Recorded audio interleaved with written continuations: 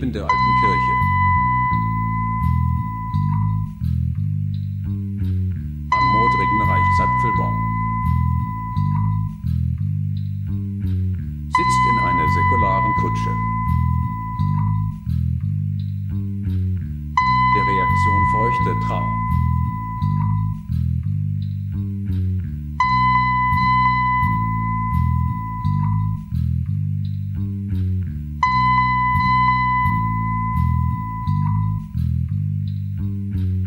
Sie ist auf dem Weg nach Hause. Der Thron des Volkes ist leer. Ihr einstmals treues Gefolge schützt sie schon lange nicht mehr.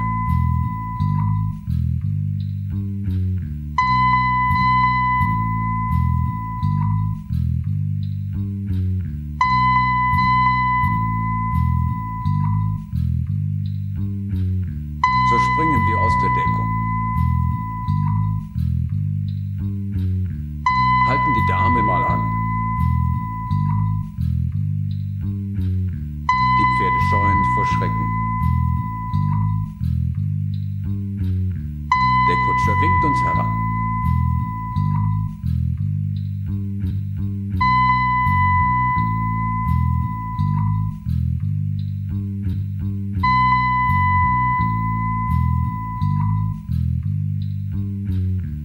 Er sagt uns, ihr könnt sie haben.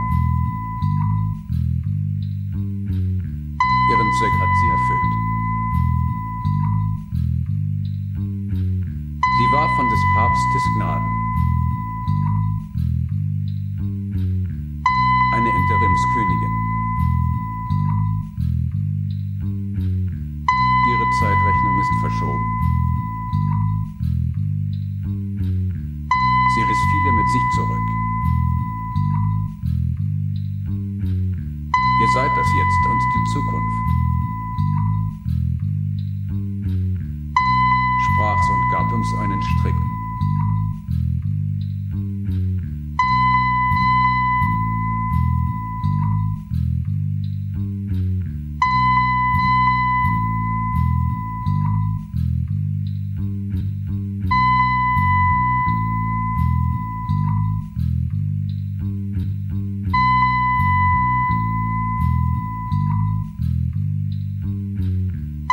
Wir binden fest an Mutter. Denn sein Herr ist uns bekannt. Er versucht den Trick immer wieder. Spielt so nur dem Tod in die Hand.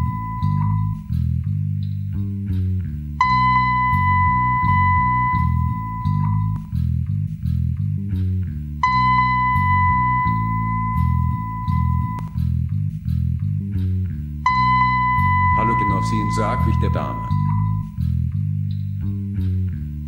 Keine Angst, wir hängen dich nicht. Wir achten Glauben und Solidarität. Nur dein Kutscher ist nicht gut für dich. Sie sagt, stimmt uns Dank und welch Drama. Aber sie trage ihren Umgang mit Fassung. Auch wisse sie um unser Karme und unsere Treue zur Verfassung. Und wenn wir den Strick nun anders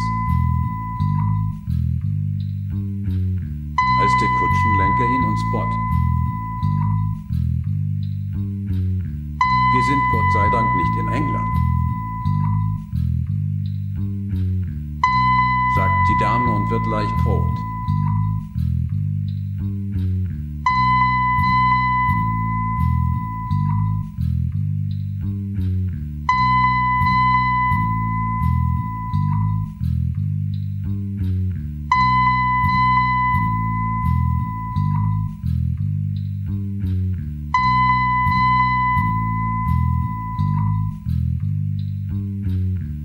Also rauf auf den Bock und zur Kuppel. Wir versprechen sprechen noch Maß und Mitte. Genossen richten indes den Kutschehelm. Und der Westen wird frei. Gern.